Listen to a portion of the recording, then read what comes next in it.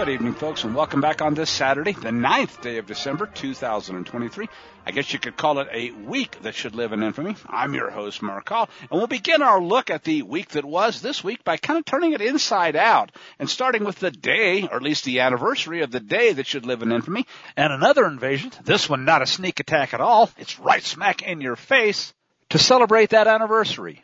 I guess you could say that with traitors from within, like the Biden Fuhrer, who needs Emperor Hirohito? The story from this year's December 7th said, over 12,000 illegal invaders have now come across the open, non-existent southern border in one single day. And that, too, is a new Biden-Fuhrer record, the highest ever recorded, as the mass invasion catastrophe, as some are calling it, spirals wildly out of control. And by the way, as InfoWars often points out, these jaw-dropping figures still don't include known or unknown gotaways or other illegal entries via other U.S. borders or other ports of entry. In other words, folks, the Communist Chinese, MS-13, Hamas et al. Invaders continue to literally have their way with a nation that's no longer even a real nation. By the way, this story too, some of the invaders were interviewed at the southern border. One of them appropriately said, "I love you, Biden.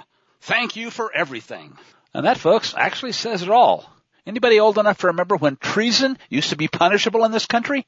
From there, I guess it's apropos to continue with our inside-out look at the news this week and go with some stories that I suggest are indicators of exactly where we are. First, from Zero Hedge, U.S. math scores on an international exam have scored yet another all-time low. And this provides, says Tyler Durden's summary, the first comparison of global achievement since the pandemic radically changed education around the world. Well, the left has been working on that at home for decades now, and the evil fruit's been obvious for decades as well. According to data released on Tuesday, though, American 15-year-olds had a 13-point plunge, and it was from a really low level already, out of 1,000 on the PISA, or Program for International Student Assessment exam, given last year to 620,000 students in 81 countries worldwide, said Peggy Carr, commissioner of the National Center for Education Statistics, in a statement to the WAPO, quote, "These results are just another piece of evidence showing the crisis in mathematics achievement." And I need to put the word sick in after achievement, don't I?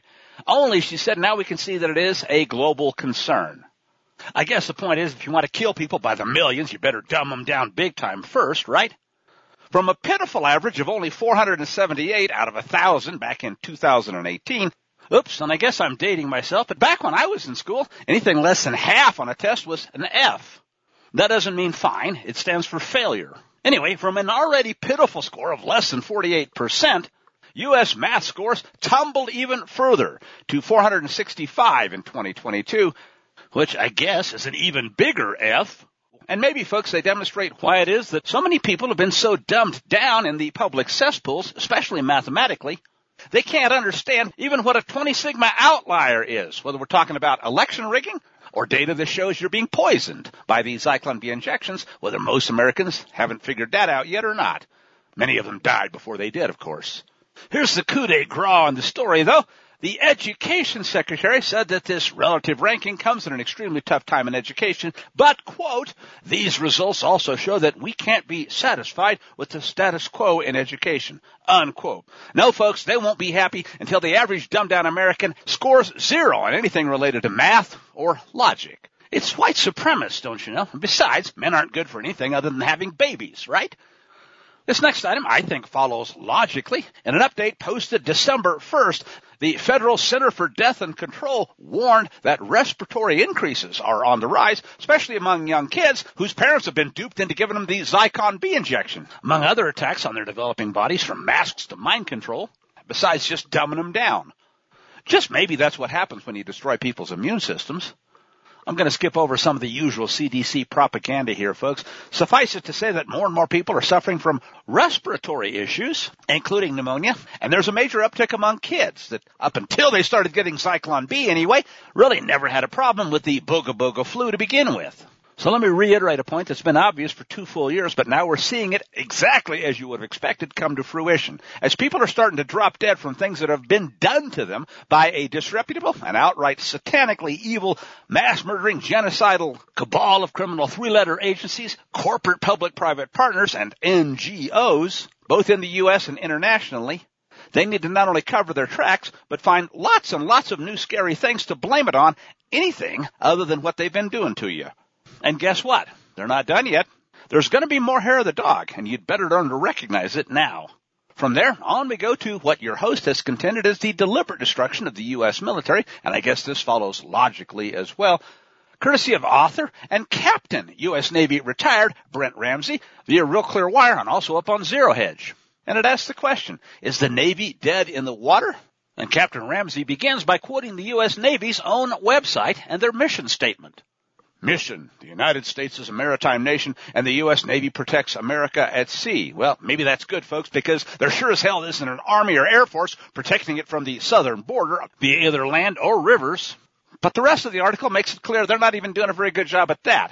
There are many indicators, says the author, that the Navy is at increasing risk of mission failure. Number one, they've missed recruiting goals by thousands for 2 years in a row now. Guess why? Whether it's teaching politically correct BS and absolute insanity in place of things like actually performing their mission, or simply requiring sailors, Marines, and Navy pilots to take the Zyklon B poison injection against their will, there's a lot of reasons why anybody that doesn't fail basic math would say no to it. And I guess we shouldn't forget, would you want to have to kowtow to a commander-in-chief that can't do basic math or even know when he needs his diaper changed? Number two, due to international wars on multiple fronts, Ukraine, Israel, and of course Taiwan right there on deck, the U.S. Navy's had an almost unprecedented 8 carrier groups at sea at the same time. The normal number's 3 or 4, but the trouble is most of those probably aren't even seaworthy for reasons that I just finished outlining. Number 3, the Navy's high suicide rate over a lengthy period of time demonstrates a tragic failure of what used to be called leadership. Longer deployments, high OP tempo, and of course, the aforementioned injections and dumbing down. Number 4, notable institutional leadership failures in multiple program areas with multiple high-profile operation failures. Well, they're now far too common to even enumerate, but there are a few examples here. Well-documented cases like the LCS and Zumwalt ship classes, the USS Ford class's cost overruns, lateness, multiple numbers of ships that are not fully operational, even after years of being in commission. The loss of the USS Bonhomme Richard, a multi-billion-dollar capital ship that was lost due to negligence and allowed to burn at pierside. A $3 billion loss with no replacement. A vital attack submarine, the USS Connecticut, has been grounded and is out of commission for years for repairs. Similarly, the USS Gettysburg, 4 of 7 cruisers selected for so-called modernization, will instead be decommissioned after the Navy spent billions on upgrades. And let's not forget the collisions of the USS McCain and USS Fitzgerald with commercial ships. They're being called failures of leadership that led to the deaths of 17 sailors. I guess that's small potatoes compared to what Lloyd Austin's done, now isn't it? And other failures that continue for several more items. But the conclusion, says the author, is that all of these factors make it clear the Navy is in extremis. There are simply not enough ships to do the mission, nor enough manpower, especially if you poison them, folks, to man those ships optimally. Oops, did I say something that the Navy doesn't want to teach anymore? I guess you're no longer allowed to man anything in this, whatever's Navy. This Fuzzy's Navy? How about we try this nowadays? They just don't have enough trannies to tran those ships. Item, and I guess this helps make that point, but on an even bigger scale, the U.S. Navy, Air Force, and Marine Corps have grounded their entire fleet of the V-22 Osprey tilt-rotor aircraft as of Wednesday evening in response to what was called a tragic accident the week prior where a tilt-rotor aircraft crashed off the coast of Japan, resulting in the loss of 8 lives. Some are calling the V-22 the Widowmaker at this point, and this time the military is saying that preliminary investigation information, yeah, sure, are you trusting them, folks? I know I don't at this point, indicates a potential material failure caused the mishap. But the underlying cause of that failure is unknown at this time. I wonder if a dead pilot with a heart attack slumping over the controls is a possibility. Well, if it is, you're never going to hear about that, and you know it. Certainly not from the Navy, officially, and certainly not from the waste stream. Anyway, however, we do have this. Within the last week, Navy Lieutenant Ted Macy, active duty officer in the Navy Medical Service Corps and a whistleblower, revealed Department of Defense data showing a significant rise, to put it mildly, in heart-related issues among military pilots after the mandated COVID-19 not vaccinations. As a matter of fact, heart issues are up 973%, call it an order of magnitude, since that act of treason by the U.S. military. From there, I guess this also seems appropriate. I've been following this story now for several days, and as you might expect, the Gateway Pundit is right on top of it. First, it was the U.S. House of Representatives, the Congress, which blocked America's representatives from having access to the Gateway Pundit. Now, says an update, it's the Pentagon and the Air Force. Representative Matt Gaetz was among those who said he frequents the site and acknowledged the censorship, saying, quote, the U.S. House of Representatives has blocked access for congressmen and congressional staff to the Gateway Pundit, and he intends to investigate the censorship. They include lots of pictures of the website blocked Achtung verboten message with the seal of the U.S. House of Representatives in the upper left corner, which is fitting. One of the stories they obviously don't want the Congress critters to know about is the criminal activity of the fake president. They've been covering it for months, if not years. You know, Biden's secret dealings, emails. He said he didn't have any contact with Hunter's business dealings. Turns out he was on the take, and the big guy was getting his cut all along by various aliases, too, now all revealed. Here's just one of the stories they don't want you to hear about. They certainly don't want Congress to hear about it. And it was Senator Ted Cruz who basically said nobody pays millions of dollars to a crackhead. I think he means the junior Biden Fuhrer, because Hunter doesn't provide any services. Well, other than bribe funneling. Said Senator Cruz, not only via the Gateway Pundit, but also Newsmax. They're probably already banned, too.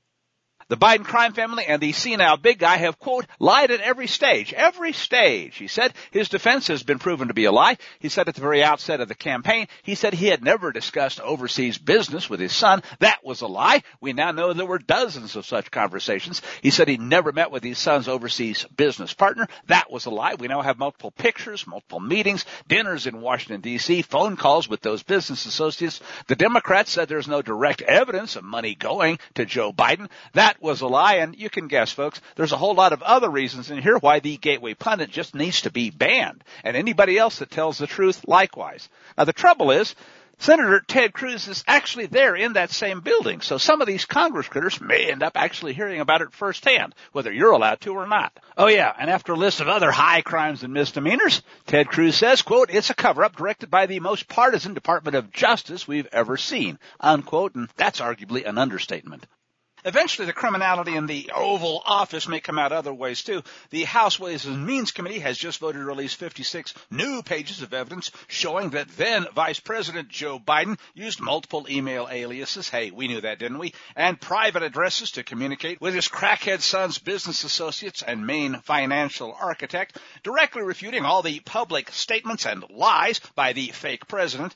That he had no knowledge whatsoever of any of his son's business dealings.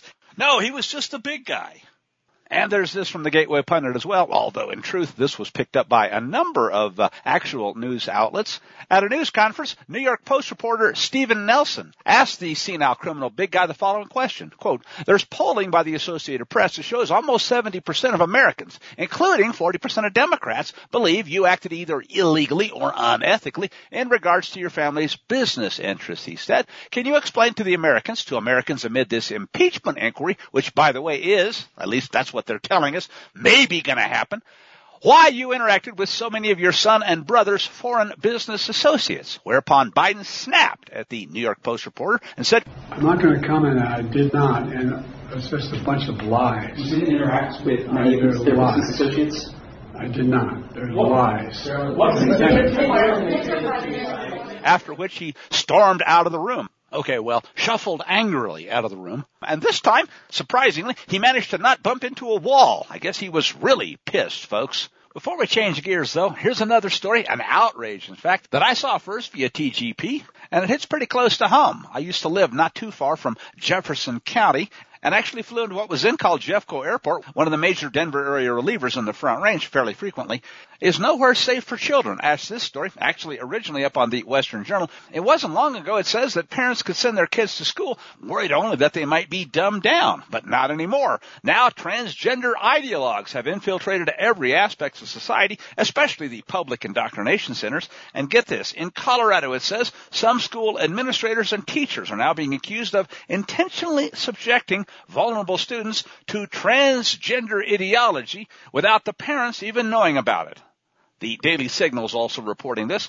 During a cross-country trip back in June, see how long it took for this to come out? Jefferson County Public Schools, listen carefully here, assigned a 5th grade girl to sleep in the same bed with a 5th grade boy. Doesn't say exactly how much of his male equipment he still had and whether it had been completely neutered yet or not, but he identified as transgendered, and they didn't bother to notify either the girl or her parents, according to a demand letter sent to the system and to School Superintendent Tracy Dorland by the Alliance Defending Freedom.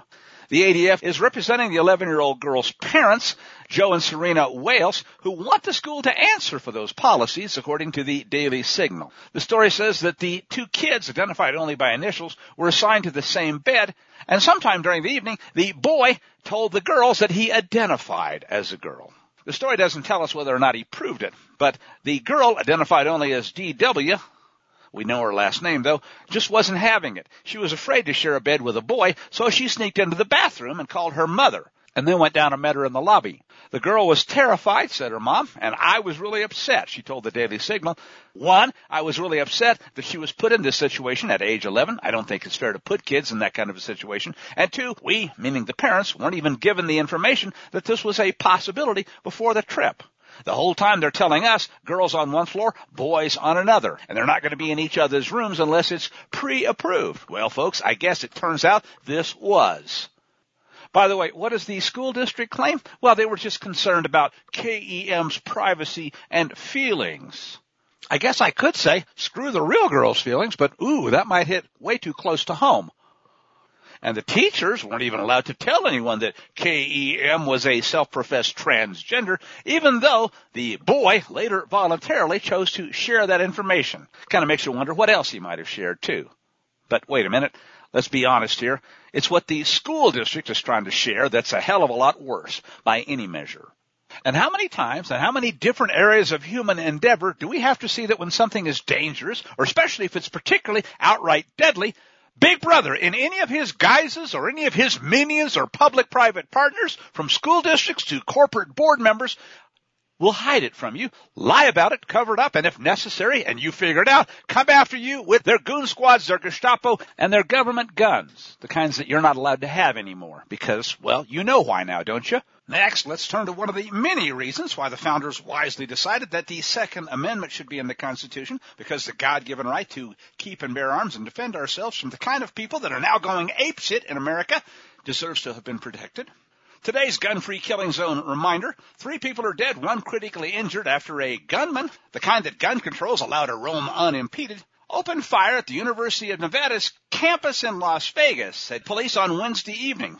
3 sources told NBC News, the Daily Mail picked it up too, that the gunman, who's now dead, because at least a cop eventually showed up and had a gun, was a man in his 60s, but his connection, if any, to the university, they say, is unclear.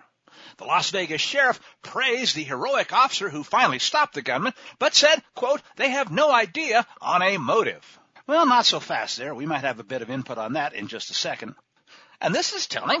Even if a little bit eyebrow-raising, they were unable to specify what weapon he used.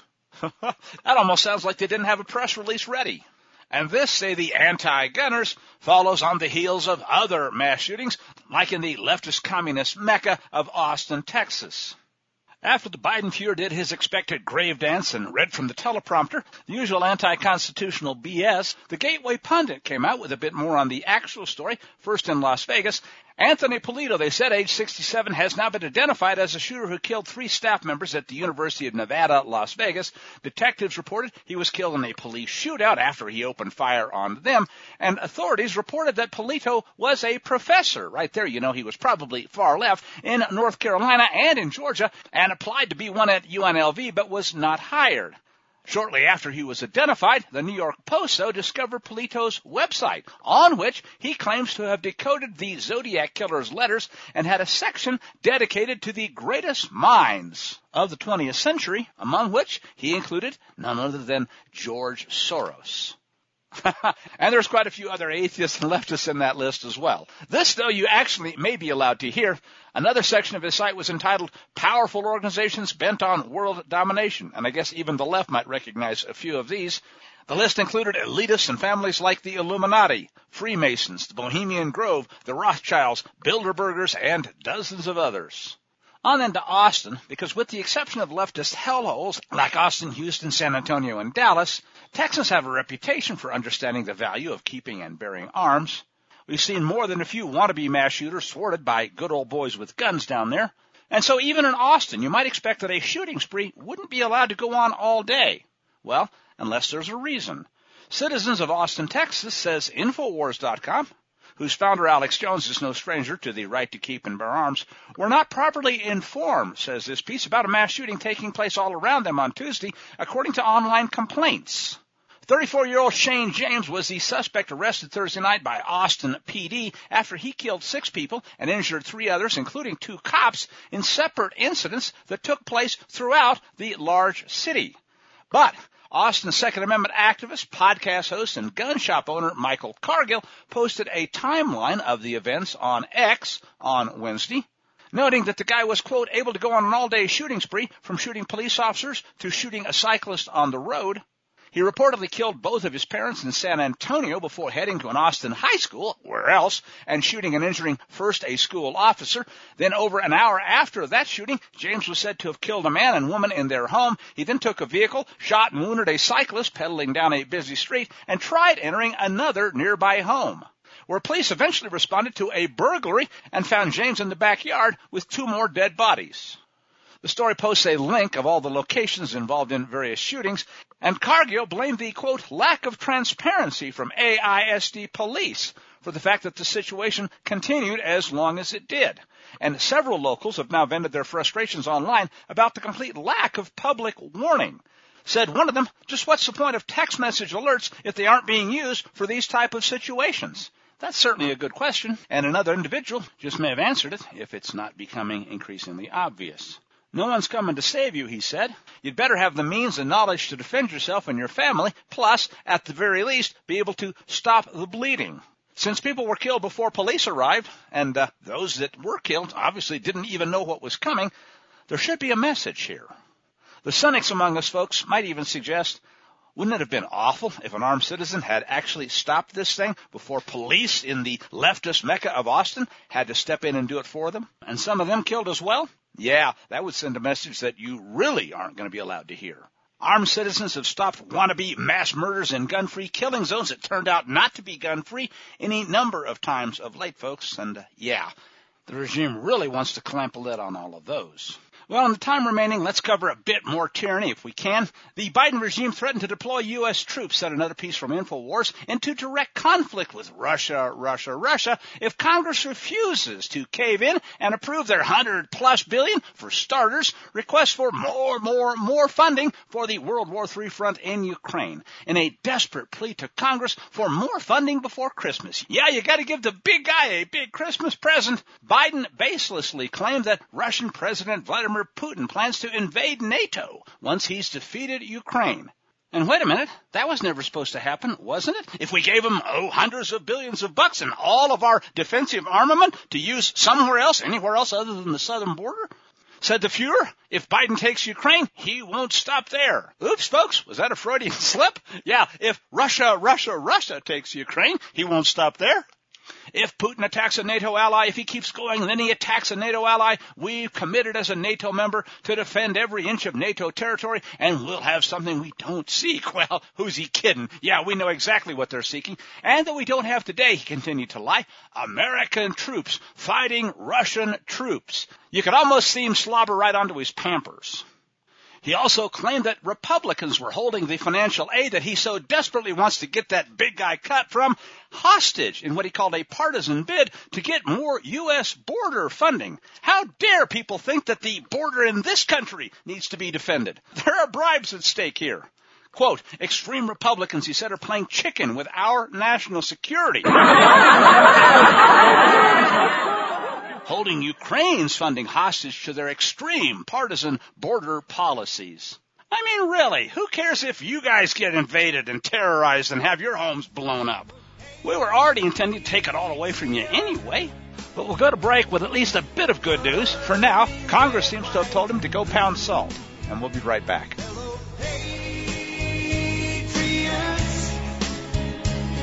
America's counting on you.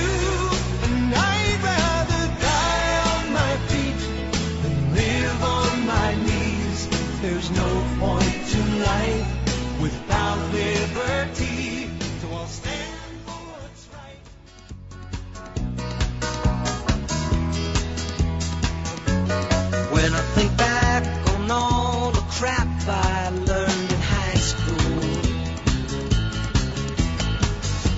It's a wonder I can think at all.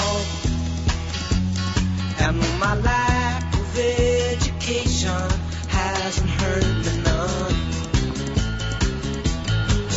I can read the writing on the wall. Welcome back now to the second segment of the show for this evening. I'm your host, Mark Call, and having gone inside out in the first one, we'll back up to the beginning of the week and talk about some of the most important stories in recent memory, starting down under. In spite of the efforts by various tyrannies to tamp it down, comes out of once free, now tyrannical New Zealand, where at the end of last week, a brave whistleblower and database administrator that had the goods on their Zyklon B injection program came out and talked about it. And Steve Kirsch was among those that helped this revelation to go viral. As a matter of fact, it was so big they called it the mother of all revelations. And if you haven't heard, it turns out that between 1 in 5 and maybe 1 in 4 of everybody who took the Zyklon B poison poke death by lethal self-injection in New Zealand is dead now. So can you guess what they've already done to him? Sunday morning, the database administrator was arrested by the criminally evil state of New Zealand and its authorities for daring to reveal information about how many of you peons out there in New Zealand are being killed. According to the public-private partner media outlets there, quote, a health worker's been arrested and charged after allegedly misusing and disclosing vaccination data while spreading misinformation about COVID-19. He appeared in one of their excuses for a court on Monday morning, charged with, are you sitting down, accessing a computer system for dishonest purposes. How dare you tell the victims what we intend to do to them? And the word is out that New Zealand's Gestapo is going to go after every single person that had anything even remotely to do with the truth being allowed to slip out. From the woman that did the interview, to the researchers and associated whistleblowers that backed up the man's story, to probably anybody that watched it. And as for you, my fine lady, it's true, I can't attend you here and now as I'd like, but just try to stay out of my way. Just try. I'll get you, my pretty, and your little dog, too. You know, I really can't decide if she sounds more like Hitler or New Zealand's own evil version, Jacinda Ardern. But I guess there's no accent. And since this is so important, and since, quite frankly, we may never see or hear from this guy again if they do exactly to him what they did to so many other whistleblowers around the globe, let's hear what he had to say. The man's name, by the way, has finally been released, and he should be a hero worldwide. Barry Young had this to say in an interview with what was one of New Zealand's, once upon a time anyway, top journalists. Emphasis on the actual journalist part. Here are just a few of the key excerpts. The whole thing is, at least for now, available online and lasts well over an hour. I was involved with building a project, helped with implementing a vaccine payment system for our providers. It's called a pay per dose system. So it means that every time someone gets vaccinated, they get a payment for it as a provider. I helped build it. I implemented it. And when I was looking at the data, which is part of my job, I noticed some discrepancies with the dates of death, people dying within a week of being vaccinated. So what did you notice when you first started to look at this data as you were building it? Well, as soon as the system went live, we noticed that people were dying almost straight away after being injected. So that sort of prompted my curiosity a bit, and so I dug a little deeper. And I am a scientist by nature. I love science. It's my all-time favorite. I've got a master's degree in science. Potentially nobody knows this data. Nobody but me in New Zealand has seen this data. Now I'm giving it to the world. Explain why. Explain that. Because it's a payment system, and I'm the database administrator for it. I'm the only one. Because New Zealand is a small country, you can get away with one database administrator to do this. And that's a very key point. Notice we haven't seen exactly the same kind of revelations from any other country on the planet.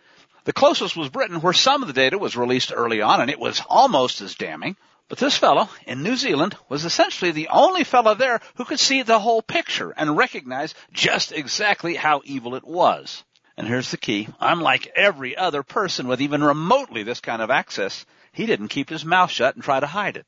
So I'm in a unique position in the world, and because New Zealand is a tier 1 country with really good IT, I was able to manage and build the system.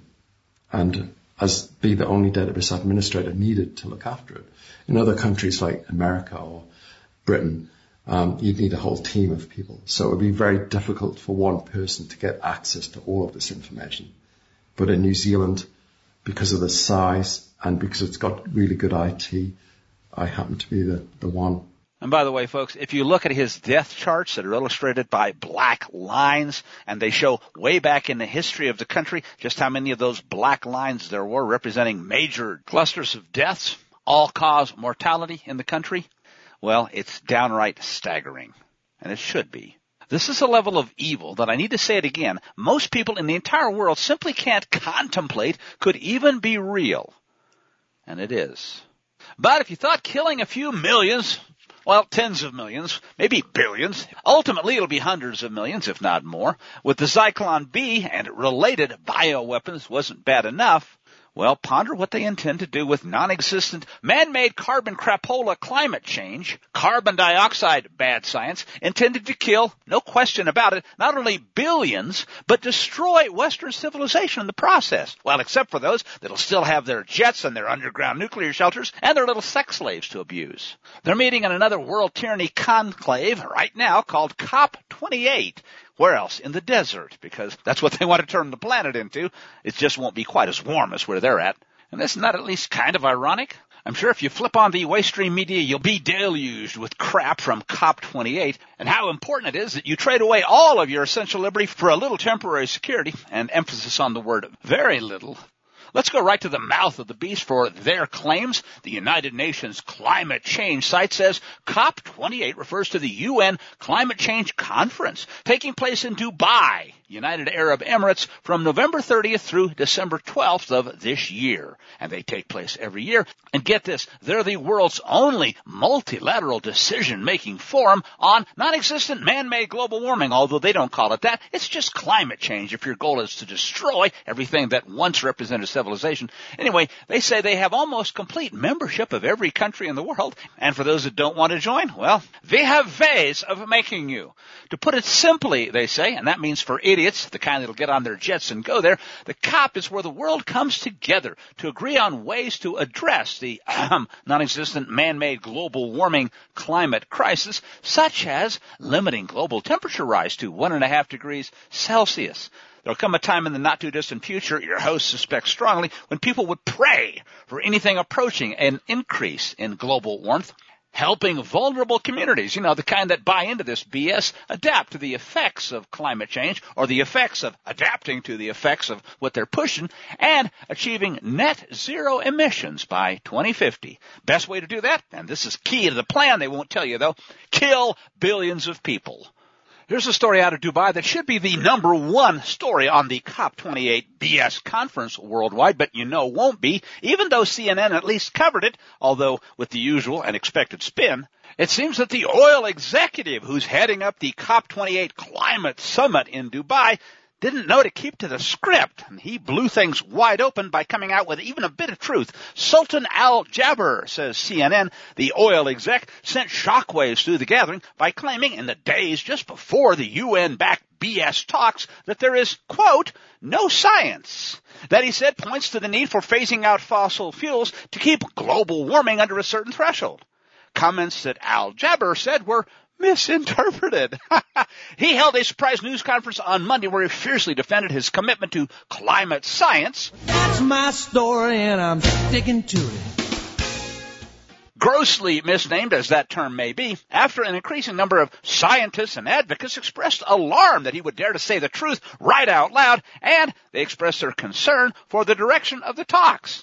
If the truth comes out, how the hell are we going to get people to destroy themselves and their children's lives and freeze to death if they don't starve first? Now here, folks, is where we've got to pause and start injecting a lot more truth than CNN wants you to hear. For example, the InfoWars headline, I like better than theirs, it says the globalist plan to starve 7 billion people to death blows up in King Charles, he is the wannabe Antichrist, don't you know, Charles's face as the president of COP28 turns against the New World Order. Al Jaber allowed the truth to slip out during a climate change event on November 21st. That's a while back, isn't it? But it came to light over the weekend, Sunday, in a story published by the London Guardian, and in video, says CNN, that they have reviewed. Al Jaber was asked a question by Mary Robinson, former president of Ireland and current chair of a group of globalist leaders, if he would lead on phasing out fossil fuels. In his response, Al Jaber said this, quote, "There is no science out there or no scenario out there that says the phase out of fossil fuels is what's going to achieve 1.5. And you know what, folks? After a truth bomb like that, the word duh just doesn't quite cut it. He said he'd expected to come to the conference expecting, quote, a sober and mature conversation. Well, there's a rude awakening, right? And he wasn't, quote, signing up to any discussion that is alarmist, unquote. And although the 1.5-degree idiotic goal was his, quote, North Star, and a phase down and phase out of fossil fuels was inevitable, he said, we still, he added, need to be real, serious, and pragmatic about it. And, says CNN, in the increasingly fractious series of responses to Robinson attempting to push him on the point, Al Jaber asked her, get this, quote, please help me, show me a roadmap for a phase out of fossil fuels that will allow for sustainable socioeconomic development unless you want to take the world back into caves, unquote. They gotta silence this guy, folks.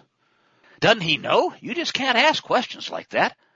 Oh, and there's one more thing. I had to see this in print several times before I realized just how asinine the name of this panel event was. You ready? It was called She Changes Climate. How's that for revealing their ultimate religiosity? And with that out there on the table, I do think this brief headline that appeared Saturday on Zero Hedge and a few other places is, well, if nothing else, it demonstrates that the creator of the universe, God Almighty, Yahuwah, has quite a sense of humor. Writes Tyler Durden, while world leaders spoke at their so-called global warming conference in Dubai, located in the heart of the Arabian desert, discussing the usual, banning gas stoves, cow farts, and petrol-powered vehicles, a powerful snowstorm grounded all flights at the Munich airport in Germany, and for the most part, blanketed most of Europe like it hasn't seen in well over a decade. Quote, private jets in Munich on the way to Dubai's global warming conference were literally frozen on the runway, which has turned into a glacier, said Paul Mao, meteorologist and former NOAA chief scientist. Other stories based on flight radar showed that nearly 600 flights in and out of MUC were canceled over the weekend. This was the biggest Munich December snowstorm on record. And furthermore, concludes the piece, if the virtue-signaling elites masquerading as world leaders actually believed the BS they were peddling, they wouldn't have flown their private jets to the desert to talk about it. I mean, really, why not show the world how urgent it is that we deal with global warming by jetting into Greenland? Well, back as briefly, at least as we can manage, to the propaganda. The future of fossil fuels, says the criminally negligent network and their minions, is one of the most controversial, do you think, issues that countries are grappling with at the COP28 climate summit. While some nations are pushing for a phase out, others are calling for the weaker language of a phase down. And isn't this funny, folks? No one dare say the whole thing is blithering idiocy and intended to kill the billions that they are still on track to do. The very fact that you will not hear about the Dalton minimum and the 206-year solar cycle, much less non-man-made solar-induced global cooling, tells you there is nothing even remotely associated with real science or real journalism or even scientific integrity anywhere close to COP28. Here is an example of exactly the kind of crapola I'm talking about, says CNN. Scientific reports, yeah, the kind that are bought and paid for, there's a word for it, have shown that fossil fuels must be rapidly slashed to keep global warming below 1.5 degrees Celsius, the goal of the worldwide hairy-carry Paris Climate Agreement. But remember, folks, China, for example, isn't about to sign up to slash their own risks. And the threshold at which scientists and other whores warn that it'll be difficult for humans and ecosystems to adapt. Well, just wait, folks, until they see what history and science, the real kind, have shown cold looks like. The Maunder minimum, for example, and after that, the Dalton minimum just over 200 years ago that demonstrate cold is a hell of a lot harder for civilizations to adjust to than a little extra heat. The kind, as it turns out, that the entire world has been blessed with for most of our lives and is now on tap to end, if you understand what's going on with a long-term solar cycle that any real climate scientist would either know about or they're a liar and the truth is not in them. Here's another one of those candidates not only for idiotic quote of the week or the month or the year, but perhaps of all time. It certainly comes from one of the primary sources of idiocy writ really large. I'm talking about John Kerry, the so-called climate czar, who was where else? At COP28 in the desert with the other world destroyers, pontificating about how it is that we get to fly our jets anywhere we want and we can spew carbon like there's no tomorrow, as if it really matters and we didn't know that. But you peons, we've got plans for you. And listen to the absolute, no, you just got to hear this. There shouldn't be any more coal-fired power plants permitted anywhere in the world. That's how you can do something for health. And the reality is that we're not doing it. So, the measure here is really sounding the alarm bell. I find myself getting more and more militant because I do not understand how adults who are in position of responsibility can be avoiding responsibility for taking away those things that are killing people on a daily basis. Now, there's an irony here, and in fact, I didn't emphasize it. You can hear it at the very end of the quote I just played. I actually tried to edit it out before I saw another story saying, no, that's what it was. That's why it was so loud. But here's the point, folks. The headline from the Gateway Pundit says, loud fart erupts during Kerry's windy speech, and it overshadowed his audible call to reduce personal methane contributions. Okay, any potty humor notwithstanding, I guess the real point is everything at this conference is nothing but flatulence, but sadly, flatulence doesn't kill people. What they intend to do will. What they are doing, let me put it that way, will. And it's intended to. But in spite of the flatulence and utter idiocy, but maybe I do repeat myself there, what really stands out about this quote from John Kerry is what I've often called the Clintonian truth that's buried within it, if you understand what you're listening for. And no, I'm not talking about what comes out of his other rear end. Now, listen to the connection he's going to draw here, and it's actually correct, even if it's buried in one of the biggest lies you'll ever hear. And it has to do with killing you, not by destroying the CO2 in the atmosphere and doubling down on a famine, even as the sun is cooling things off and we're already headed in that direction and people are going to freeze to death besides. No, it has to do with health. And this comes, remember, from the very same people, the totalitarian genocidal world controllers, that wanted you, and as many millions or billions as they could get to go along with it, to die by lethal injection. And it sounds like he just doesn't understand why you aren't willing to let them kill you. I find myself getting more and more militant because I do not understand how adults who are in position of responsibility can be avoiding responsibility for taking away those things that are killing people on a daily basis. And the reality is that the climate crisis and the health crisis are one and the same. They are, folks, and here I truly have to be very blunt. They are both utter bullshit. It's the man-made reaction to the climate crisis that is intended and will, if you let it, kill you, just as it is the man-made reaction to the man-made two-part bioweapon. Kudos to Dr. Mengele, a.k.a. Tony the Terrorist. First the spike protein, then the mRNA injection that turns people into additional spike protein factories and destroys their immune system. So guess what? They can hit you with more of the hair of the dog next time around. For once in his reprobate fart from both ends career, John Kerry is actually telling you the bold, bald truth. The climate crisis and the health crisis are one and the same. They absolutely are. Genocidal, world-ending terror, paid for by your tax dollars at work. Here's a story, though, that we've just got to get in today. Not that it's surprising, not that we couldn't see it coming. This comes from the Epoch Times, Savannah Hulsley Pointer, and it says, are you sitting down for this one? The disappearance of videotapes of all the witness interviews conducted by the socialist, communist, far-left, fascist, you name it, Democrat-led House Select Committee on the January 6th Fedsurrection, although they didn't call it that, of course, has alarmed the chairman of the House panel that replaced it. Representative Barry Loudermilk of Georgia, who chairs the House Administration Oversight Subcommittee that's currently investigating the so-called investigators about the security lapses that were deliberate, intended, and actually, folks, came off exactly as planned, has ramifications for upcoming criminal trials, and he's questioning the disappearance of that video evidence. said Loudermilk to Just the News, all of the videotapes of the depositions are gone, he said Thursday night. We found out about this early in the investigation when I received a call from someone who was looking for some information off of one of those videotapes, and we started searching. And we had none, Representative Loudermilk explained. I wrote a letter to Benny Thompson asking for them, and he confirmed that they didn't preserve those tapes. He didn't feel that they had to, unquote. And that, folks, really does speak volumes. The fact that House rules require the videotapes to be preserved doesn't seem to carry any more weight than the Constitution does in that same whoring body. But let's be honest, folks. Since when has obstruction of justice and destruction of evidence, at least if you're a Democrat, been even the remotest of impediments to the deep state? Let's start to wrap things up this evening with a sequence I have to call a bunch of those kind of news stories. For example, here's one of the stories that we'll start off with just because there are so many of them. From the Center for Death and Control, they have decided to once again change the meaning of words and lie about additional things on their forms. The CDC says Steve Watson via Modernity News has wiped references to pregnant women or even pregnant woman in anything associated with vaccine guidance. Yep, take the poison poke or else. And they've replaced those meaningful words with PC gender neutral terms like pregnant people or pregnant parrot.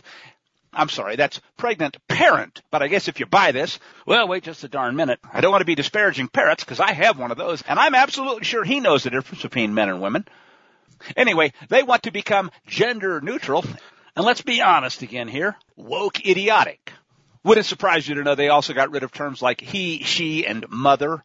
Unfortunately, when it comes to moves by Big Brother intended to deceive or kill or both, we're just getting started.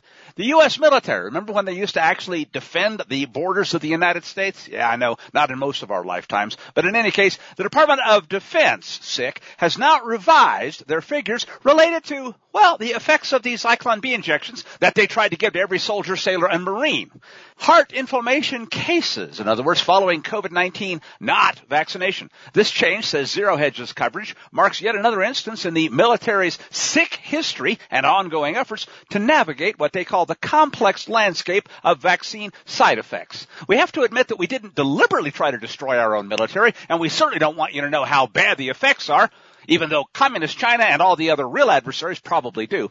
Ashish Vazirani, the acting Undersecretary of Defense, how's that for a mouthful and a misnomer, for personnel and readiness, what a crock, cited a report dated October 11, which says that the number of myocarditis and pericarditis cases that they are admitting to anyway, post-vaccination among military personnel is now down. It's only 80 or 90, which is a sharp contrast to the previous admitted count of cases, 120 within just 3 weeks of vaccination. A number that also, notes the report, excluded additional cases that occurred beyond that less than 1 month time frame. In other words, any long-term effects that kill soldiers, sailors, Marines, and anybody else, well, we're not going to tell you about it. We're certainly not going to tell them about it. And guess why we're having problems meeting recruitment goals?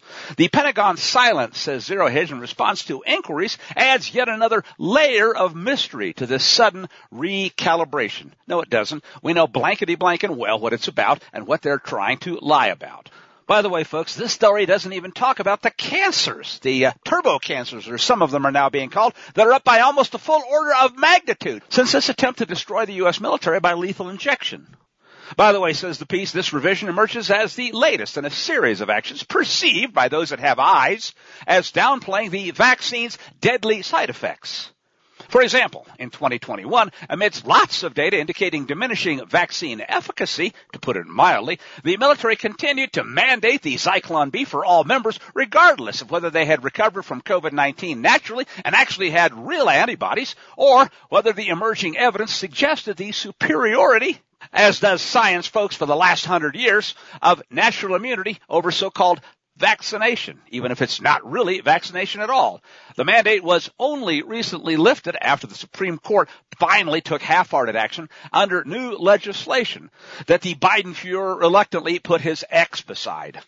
Notably, myocarditis, pericarditis, and other forms of heart inflammation were all recognized as among the adverse side effects shortly after the rollout of the not vaccine. Notably, says the piece, 2021 saw a significant rise, you could say that, in myocarditis cases within the military, which was openly acknowledged, finally, over the summer. In a letter to Senator Ron Johnson, a military spokesliar claimed it's just too hard to establish causality for these deaths, especially, folks, if they don't want to allow you to see the numbers. But we can certainly see the pattern.